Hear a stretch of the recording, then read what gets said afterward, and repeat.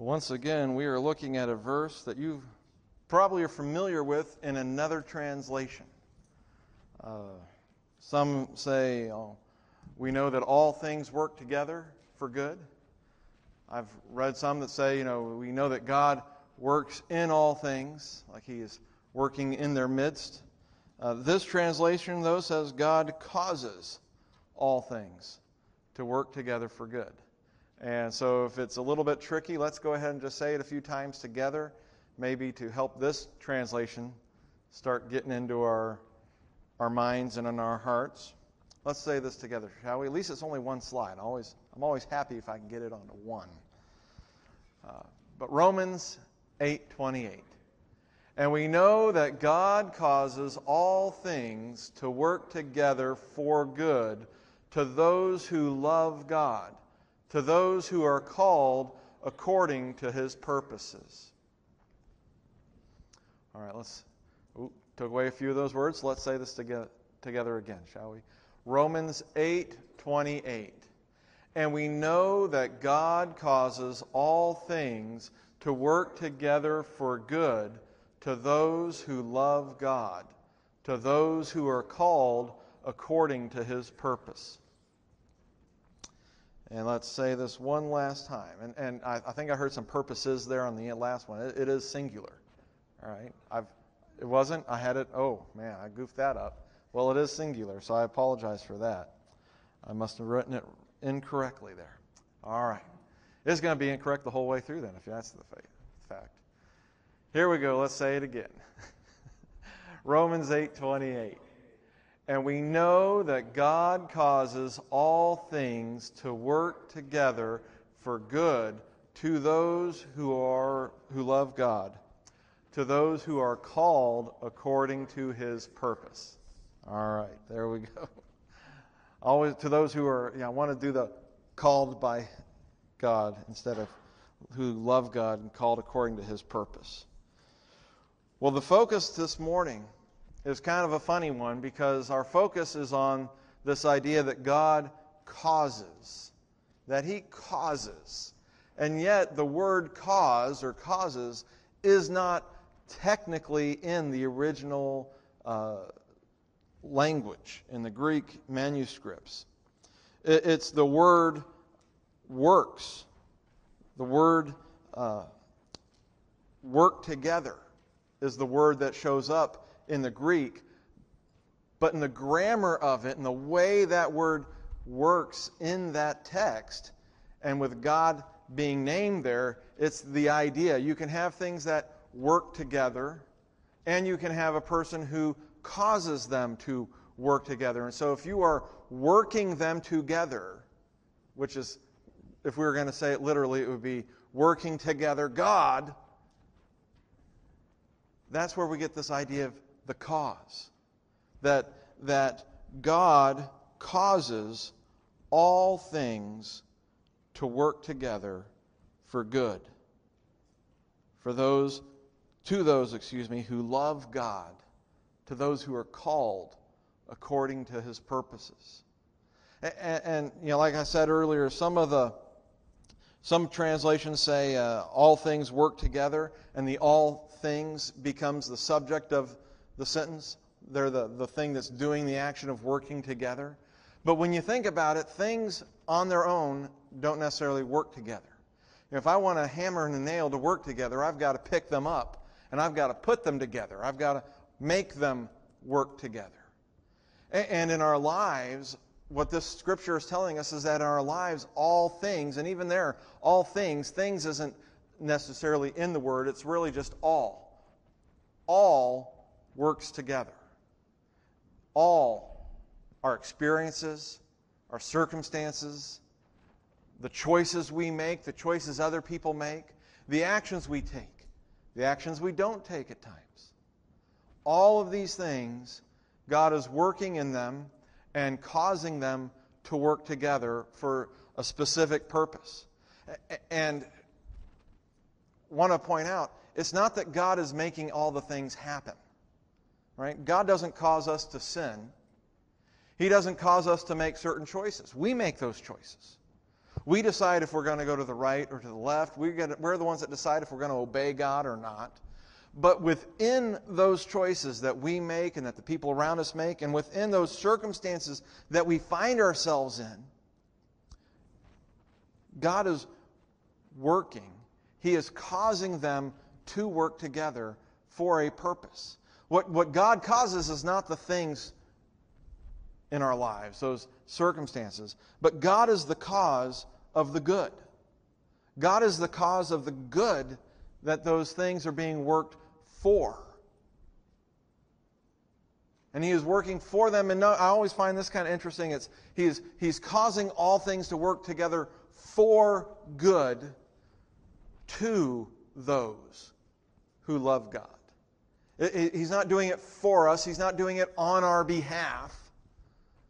But He is doing it to us, in us, for us in that sense, that it is for our benefit, for our growth.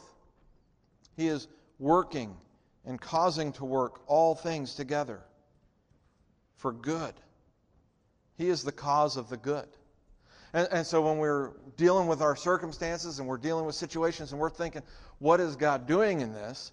What Paul wants us to remember is that we know in verse 28, we know that God causes all things to work together. That word know, there are basically two Greek words that we translate as to know something.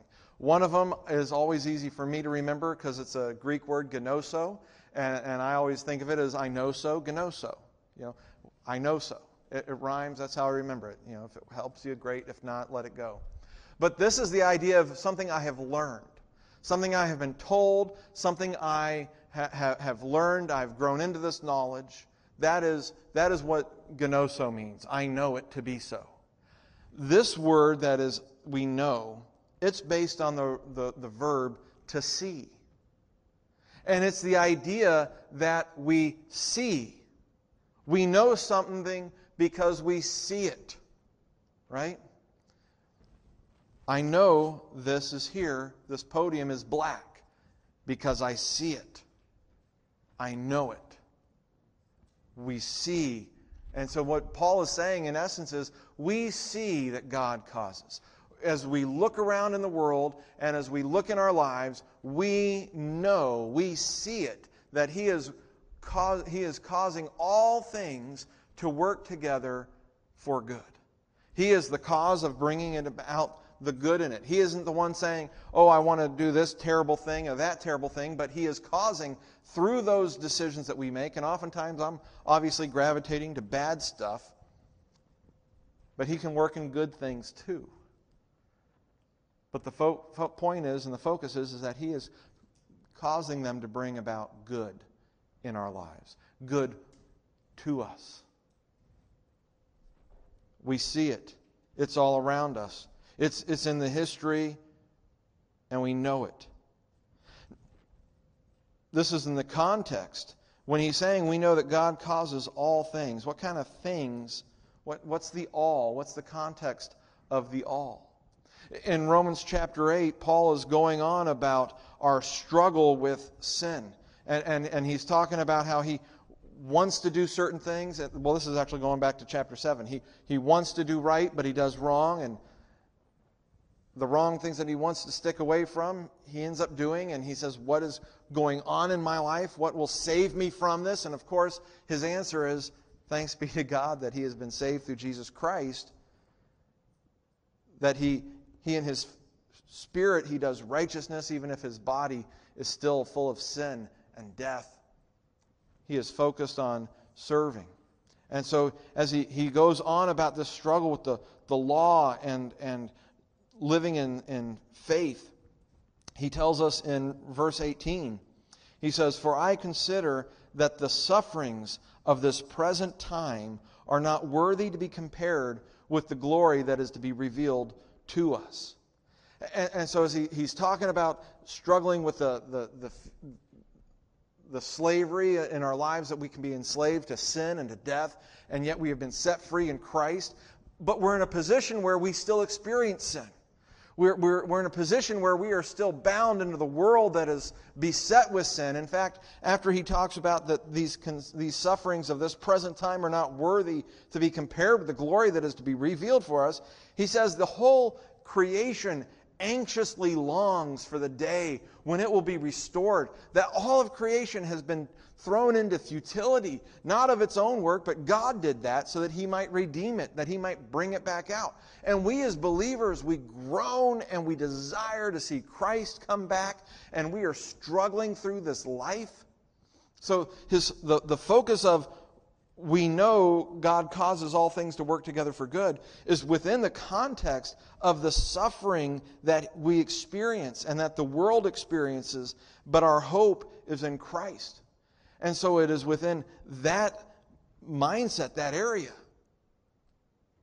of suffering, that he says, you know what, I know that God works or causes all things to work together for good. And in Paul's present struggles and the struggles that the church was facing, he was reminding them that our hope is in Christ and our hope is in God. And he even talks about how the Holy Spirit helps us in our weaknesses, that we don't even know the right ways to pray. And the Holy Spirit prays on our behalf with groans that we can't even understand. And it's within that context that he says, we know God causes all things to work together for good to those who love Him. And the idea here is that even when we are suffering, in the midst of your suffering, God is at work. I don't know about you, but there's a lot of times when things aren't going well for me, that's when I'm usually wondering where God is. What's God doing? Why is God allowing this? Nobody ever questions when they're having a good time, when things are going well. Nobody ever says, why is God allowing this? You know? If you just succeed and you made money and you're getting to buy good stuff, nobody says, why is God allowing this? You know, we got to be careful when God is allowing us those things, probably more so than when God is allowing us to suffer. Because it's through suffering that we grow.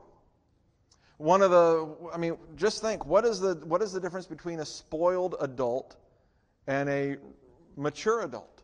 Chances are the spoiled one didn't suffer enough through life.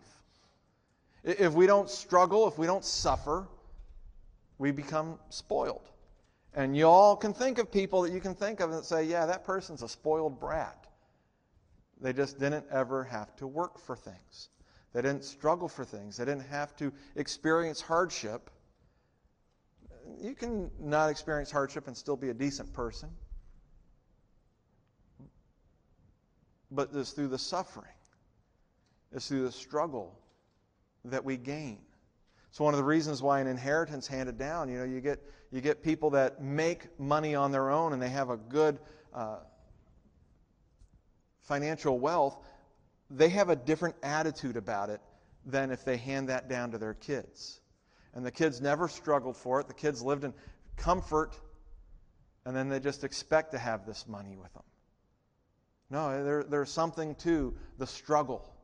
There is something to that, and that's what happens. In the midst of our suffering, God is at work. And oftentimes He is at work mostly in our suffering and our struggles. That's why Paul considered that these present momentary sufferings, the sufferings of the present time, weren't worthy to be compared with the glory. Because on the one hand, these sufferings aren't even close in comparison to the glory that we're going to experience in Christ. But also, these sufferings are to my benefit. Paul even looked at his own time in prison and said, it's for the benefit of the gospel that I am imprisoned. How often do we look at the things that we are going through, our struggles, our suffering, the hardships of our life, and we thank God for them because He is working in them for our good. That He has His purposes planned out through them. In fact, that's what he says here in verse 28. To those who are called according to His purpose. He's got desires for us. He's got reasons for doing this. When I think of the suffering, in the midst of your suffering, God is at work. One of the greatest examples we have of that is Jesus Christ Himself. when Jesus went to the cross. In just a little bit, verse 32 of chapter 8 says that God did not spare his own Son, but delivered him over for us all. How will he not also with him freely give us all things? That God took Jesus and allowed him to suffer on the cross. That God took Jesus and allowed him to live. I mean, we focus on the cross, but I think all of Jesus' life, to a certain extent, had to be suffering. To be spirit, to be omniscient, omnipotent, to lay those aside, to become flesh, to become human, and to live perfect, without sin, in the midst of sin. Have you ever been out and about and there are people who are vulgar and they don't care about the fact that they are being vulgar in a crowd? And they don't care about the things they say or the words they use or the things that they're talking about. And you have your kids or you have your grandkids with you and you just want to cover their ears up and you want to get them away and you want to tell that person to stop saying the things they are saying and stop talking the way they are talking. We experience their sin, and not that we are righteous in any way, but we at least attain to it. Imagine what it must be for God. It has got to be like that exponentially all the time. And you don't even have to cuss, and you don't even have to be vulgar. Just our thinking. You know, we were with a bunch of other teenagers the last couple of days, and listening to William and his buddies talk is just, you know, you just kind of sit there and say, okay, you guys are so brilliant. You guys are so smart. I mean, 17, they're at the apex of human knowledge. You know, I only hope someday to be as wise. But I remember I once was as wise when I was 17 and 18. And you're just, you know, I imagine that God feels the same way as we do. We have our ideas and we have our theories and we have our knowledge. And he's just like, okay, whatever, you know. You guys keep thinking that. I'm going to keep working.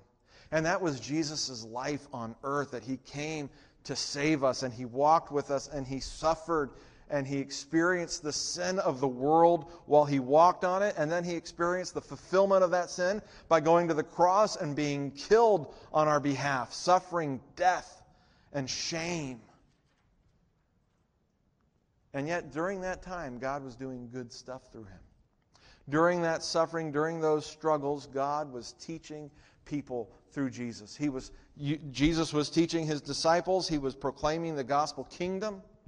He was showing people in how he lived a different way of living, a different focus, different priorities. He showed us how to love our enemies because he loved his enemies. He showed us how to turn the other cheek because he turned the other cheek. He showed us how to live and suffer because he lived and suffered. And through that, God was doing good things, and especially through the suffering on the cross, God was redeeming us through him. And Paul even talks at times about, you know, he's filling up the suffering of Christ in his own body. And not that we become little saviors when we suffer, but if God was working good through Jesus Christ when Jesus was on the cross and through Jesus' life on earth, as you experience suffering, as you experience different struggles, know that God is working, that he is causing good to come out of them, that he is using those things together to make good happen.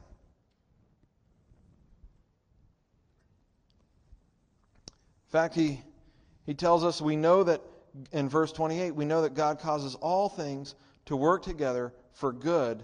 To who? To those who love God. And in fact, in the way it was written, Paul wrote it, to those who love God is actually the beginning of the sentence. We know that to those who love God, God causes all things to work together for good. To those who are called according to his purposes. And so those who love God and those who are called according to his purposes are the same people. It's just, you know, repetitive to a certain extent, because when we repeat things, they matter. When we repeat things, they're true. So those who love God are those who are called according to his purposes. And if you've been called according to his purpose, you'll find that you love God. And if you happen to love God and you feel you love God, know that you have been called according to His purpose.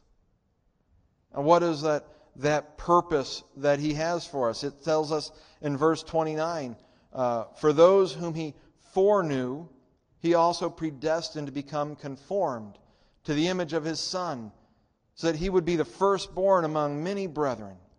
To those whom He predestined, He also called. To these whom He called, He also justified. And these whom He justified, He also glorified. God's doing a lot of work. Predestined, He called, He justified, He glorified. If God is doing all that work in us, verse 31 says, what then shall we say to these things? If God is for us, who is against us?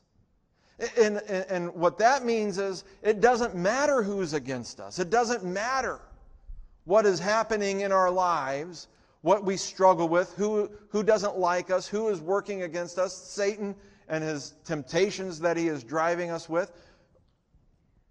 Who can be against us if God is for us? It doesn't matter who is against us if God is for us. What can we say about these things? That God has worked so hard, that He is causing all things to work together for good for those that He loves, or that love Him, that He has called according to His purpose.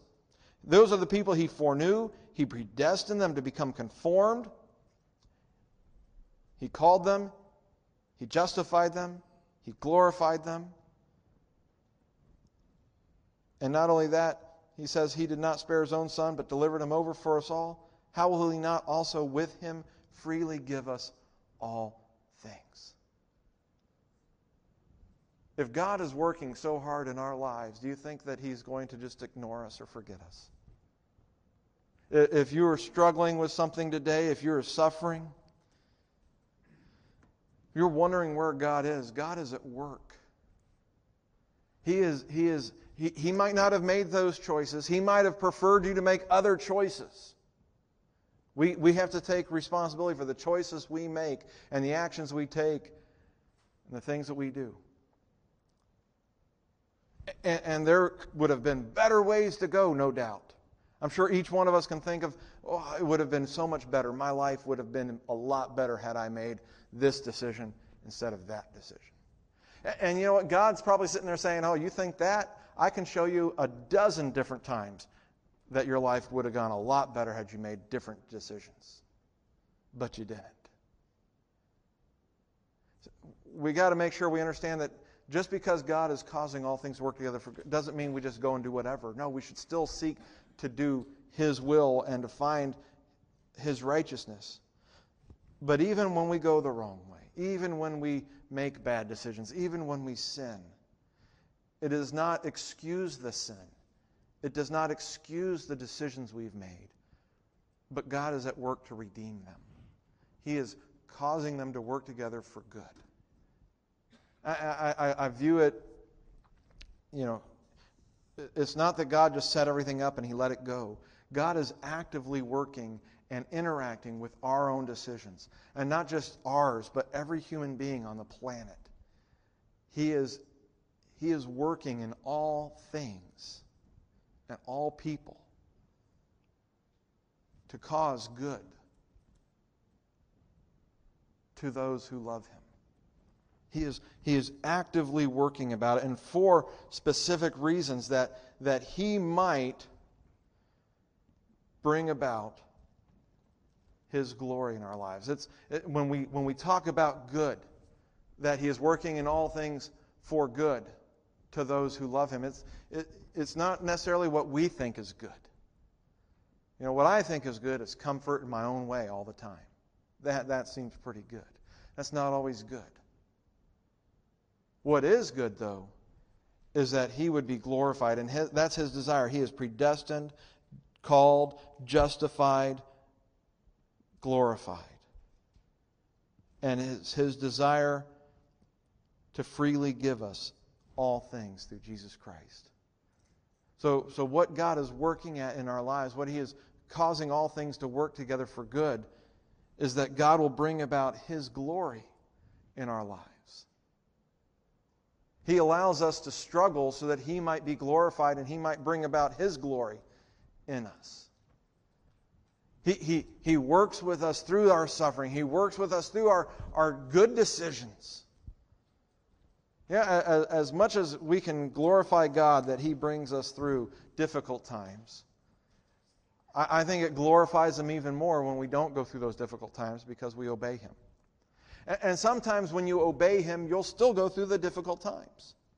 Just because somebody is struggling, just because somebody is suffering, doesn't mean they have been disobedient.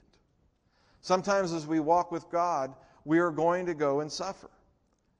I think Jim Elliot and the other missionaries that went to the Auca Indians, they were obeying God. I don't think they were willfully sinning against Him. They suffered. Their families suffered.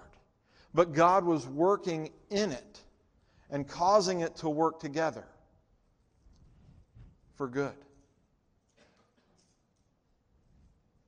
And in a way, they needed to die so that those Indians might be saved. That was not suffering out of disobedience. Sometimes even when you're walking with God. And in fact, in this life, it's a trustworthy statement that if you are walking with God, you will suffer. This is why those that proclaim that God only wants good things in your life and He doesn't want you to hurt and He doesn't want you to suffer, that's a teaching from the pit of hell. Because Paul has said everyone who desires to live a godly life is going to suffer. As long as this world is full of sin, those who don't want to sin are going to suffer in this world. But God is working in that to bring about His glory in our lives. And when we talk about what is good, we know that God causes all things to work together for good. It's not comfort. It's not necessarily peace in external circumstances. But what does He say right there in verse 29, right after, according to those who are called according to His purpose? For those whom He foreknew, He also predestined to become conformed to the image of His Son. You know, the word purpose in verse 28, according to His purpose. We can just go back to that one real quick. The word purpose there, it's the word that they used to describe the showbread that was put on the altar by the priests for God, and only the priests were allowed to eat that bread. It has the idea of being consecrated, of being decided beforehand that it is going to be put to holy use. Okay, that's where we get the idea of the purpose language there. That it is something that was decided beforehand. It's set forth for a specific purpose. And so as we're going through our lives, as we are experiencing all things happening, our decisions, other people's decisions, our circumstances, and we wonder what is going on here, we know, because we see it, that God has had a plan from the very beginning. And we're a part of that plan. And He has set aside and planned a specific purpose. And what He tells us in verse 29 is that those whom He foreknew, He also predestined. He had determined beforehand that they would become conformed to the image of His Son. Now, we looked at this word conformed, not in this word specifically, but back when we were doing Romans chapter 12, verses 1 and 2. Remember, we need to be transformed, not conformed. Transformed into the likeness of Christ and not be conformed to this world. That word for conformed meant to take on an external appearance. To look externally just like everybody else around you. This is a different word for conformed. We translate it the same way, but it's a different word. It has a similar meaning. It means to be the same as, but now the root word of it is not external, but internal. It's the idea of having the same essence, the same internal essence, and that your form, your outside form, embodies your internal essence. So for instance, as Christians, what what happens first? Do we become clean on the outside and then gradually become clean on the inside? No. What happens is that Jesus and God through the Holy Spirit changes our hearts. He makes us live internally. And as we grow in Him, that becomes evident externally. That the joy in our hearts becomes the joy on our face. That the peace in our hearts becomes the peace in our words. We become externally what is internal. And that's what He means to be conformed to the image of His Son.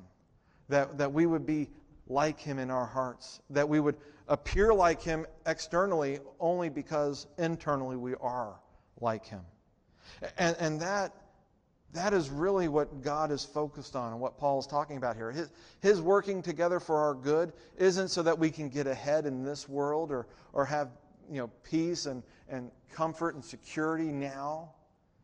No, the ultimate good that God is working for, the ultimate good is becoming like Jesus. That in our hearts we would be like Him. That in our external behavior and actions and attitude we would be like Him. And Jesus suffered. Jesus struggled. We will experience those struggles. We will be experiencing that suffering as well. And that's His purpose for the things that we go through. When we wonder, why is God allowing this? Why is this happening? He might not have chosen for those things to happen. We might have made some choices. Other people in our lives might have made choices. But God's permitting it. God's working with it. God's allowing it because He knows He can use it for the ultimate good that He wants for us in our lives. That we would be more and more like Christ.